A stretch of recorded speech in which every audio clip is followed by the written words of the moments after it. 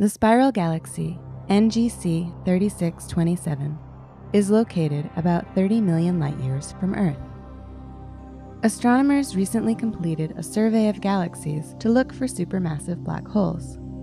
Of the 62 galaxies, 37, including NGC 3627, were found to have X-ray sources at their centers and are candidates for being powered by supermassive black holes.